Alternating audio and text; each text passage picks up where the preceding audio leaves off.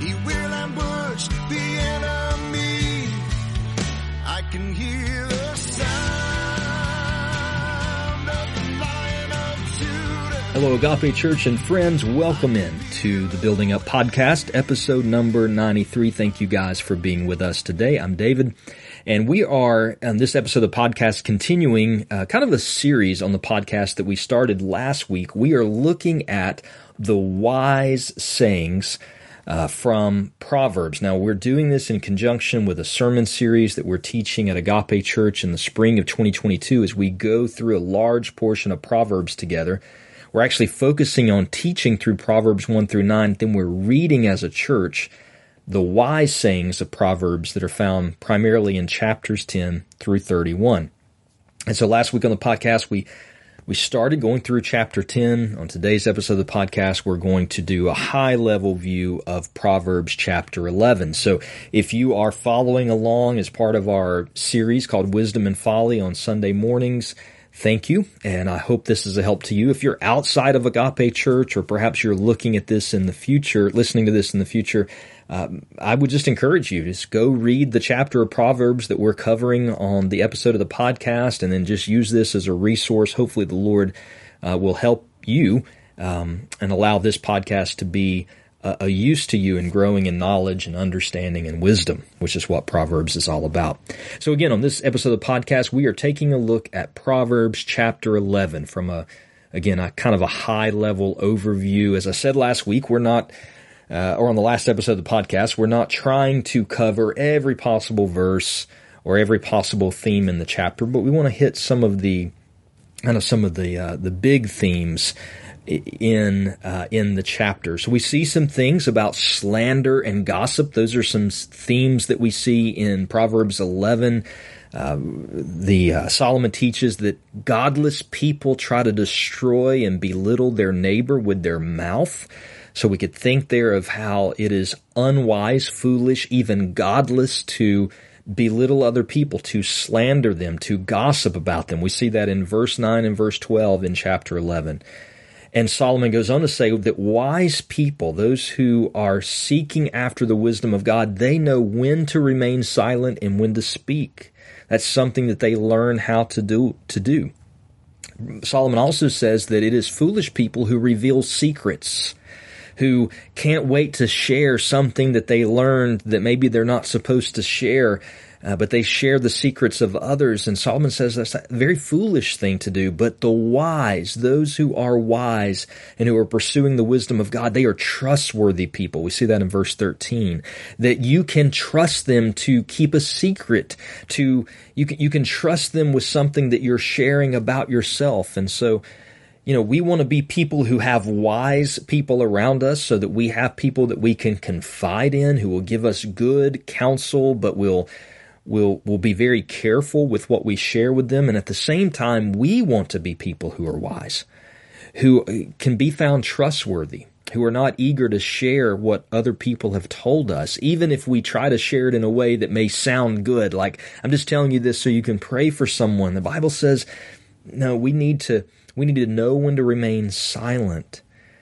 There may be times, by the way, where we have to share something that someone has shared with us because they're in danger, and they want us to keep a secret, but we know that there's an endangerment that's happening in their life, and we need to step in and get some people to help. But most of the time, there's going to be rare occurrences. Most of the time, the secrets that we are tempted to share are ones that it would be best for us just to keep to ourselves. We see some other themes, some big themes of judgment and deliverance, and how the wicked and the foolish and those who are just lusting after riches and pleasures in this life, that ultimately they are being held captive by their lust. Solomon says that in verse 6 in Proverbs 11. And ultimately on the day of wrath, their riches and their pleasure that they have pursued will not profit them at all. At the same time, we see these passages that promise deliverance for the righteous people, those who are seeking after God and His commands and who want to obey God and who want to keep the way that they live and the way that they think. They want to line that up with God and with His Word. And so there's some great promises in chapter 11 that righteousness will keep a man's way straight, that we will be delivered by righteousness on the day of wrath. Verse 5, verse 6, verse 7 all talk about that. We're given some good, sound wisdom in chapter 11 that when we surround ourselves with an abundance of counselors, we will find ourselves in safety. Verse 14 says that, where there is no guidance, a people falls, but in an abundance of counselors, there is safety. So those who strike out on their own, they think they have nothing to learn and no one can really teach them anything, or they've just decided in this area of their life or in this decision of their life, they're just going to make their own decision. And the Bible says that is not a wise way to live. And it may actually even be wicked and foolish depending on what you're pursuing. And ultimately, because there is no guidance, there is no good counsel, you're going to find yourself in judgment and in ruin. But when you're a person who is wise and you want to do the right thing, that one of the ways that you determine what is right and what is not is you surround yourself with some godly, wise counselors. You seek their input, going back to those people who will keep a confidence, but they will share with you that which they think would be good for you to do, and you're willing to listen to them. And ultimately, in an abundance of counselors, there's safety. You will find deliverance. You know, sometimes someone will share with you counsel, and it may not be the exact right thing that you need to do. But when you have 2 or 3 people in your life who are wise, godly people, and you get counsel from them, somehow God works through that to help you arrive at the conclusion that you should arrive at, the conclusion you should reach about what you should do. And so there's a way that people live that will lead to judgment, and a way that people live that will lead to righteousness. That will lead to righteousness, but ultimately to deliverance. And then we see these big themes in chapter 11 about justice and fairness and equity and being people of generosity and good deeds. And this is probably the biggest theme I saw in Proverbs 11. So one of the things that Solomon points us to is that people of wisdom, people who are trying to be wise, they are people filled with integrity. In whatever kind of dealings they have, whether it's business dealings or it is social dealings, just their relationships with other people, whether it's how they interact in organizations, even how they interact within their church, that they are trying to be people that are just and fair and equitable in all that they do. And Solomon says that is a wise person. You see that in verse 1 and verse 20. Not only is it wise, but it delights the Lord. The Lord delights in those who are trying to be people of integrity.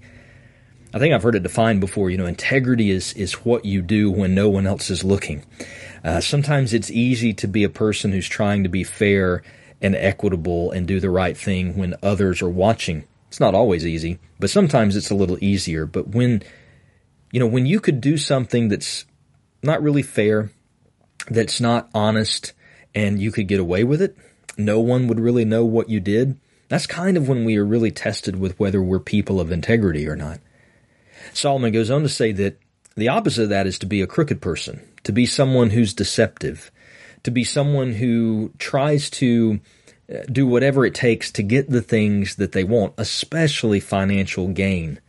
Solomon says that crookedness destroys the treacherous.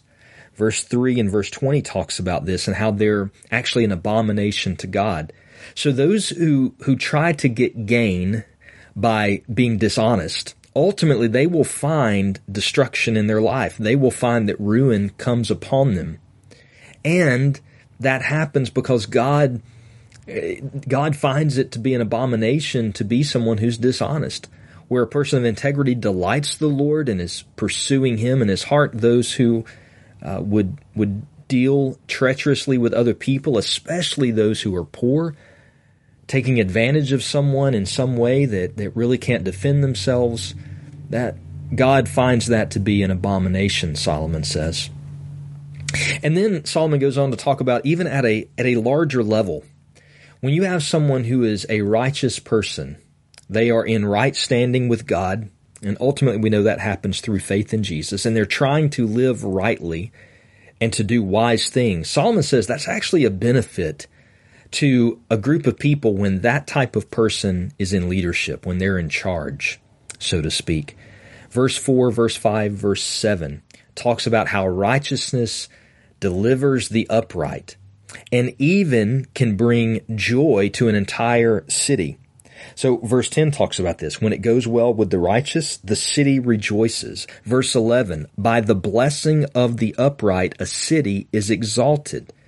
So really there, you're thinking even in a secular way. When you have someone who is in leadership in a group or in a city, an organization of some kind, and they're a wise person and they want to deal in wisdom, it's actually a blessing to that whole group or to that whole city.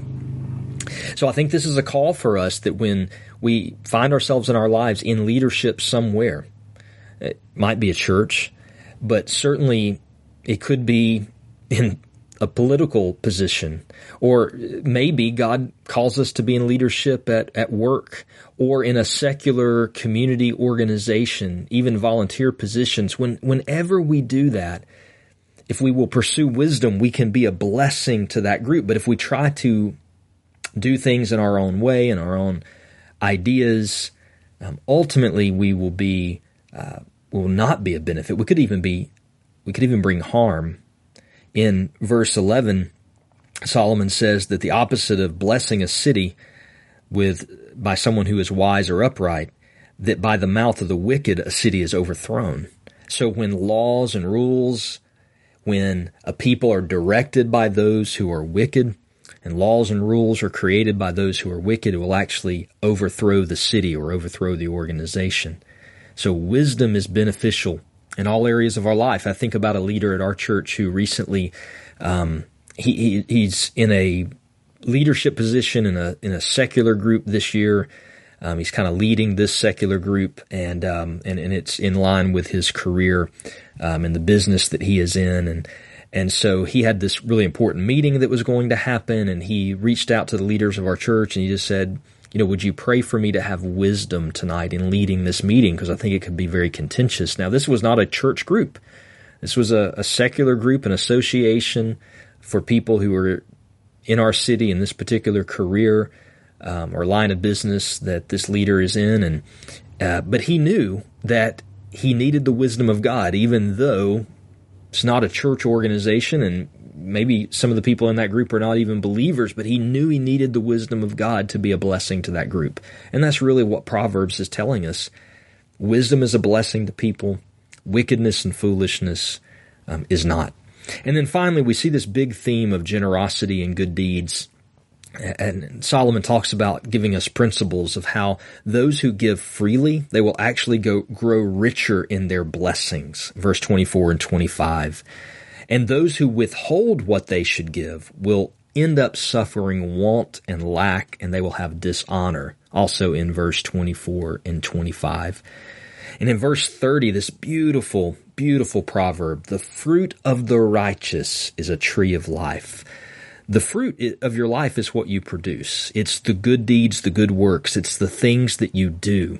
When you seek to be a generous person, Solomon says you will grow richer in blessings. That doesn't necessarily mean if you give, then you'll grow rich in material goods. Although sometimes the New Testament tells us that God chooses to do that. When you want to be a generous person, He'll always make sure you have enough to be generous with.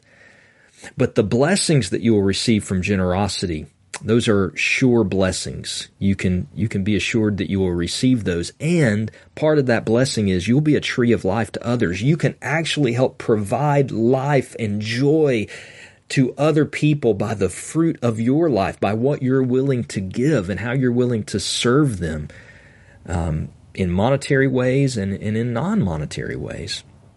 But just so that we can see that Solomon is very practical and the Bible is very practical, he also tells us that we have to be careful in our generosity. Don't be reckless. You have this verse 15 in Proverbs 11 says, whoever puts up security for a stranger will surely suffer harm. That's basically kind of Old Testament language for co-signing a debt or a loan. And Solomon says to just co-sign alone to take on someone else's debt that you don't know. It's not a very wise thing to do. So that shows us that our generosity, we should be very generous people, but we're not reckless in generosity. We're led by discernment. We're led by the Spirit of God as we make these decisions on how to be generous in this life. So those are some of the big themes and highlighted verses that I saw in chapter 11. I would love to hear from you. If you would want to use our email address you hear in the outro, let me know some of the proverbs that stood out to you as you're going through the podcast today. I would love to hear from you on that. Until next time, thank you for being with us. Grace and peace to your family. Thank you for listening to the Building Up Podcast, a ministry of Agape Church in Pinson, Alabama. If you have a question about today's podcast or would like to suggest a topic for the future, please email us, buildingup@agapepinson.com. To subscribe to this podcast, simply search for Building Up from Agape Church in your favorite podcast app. So fierce, he looked straight into me and said,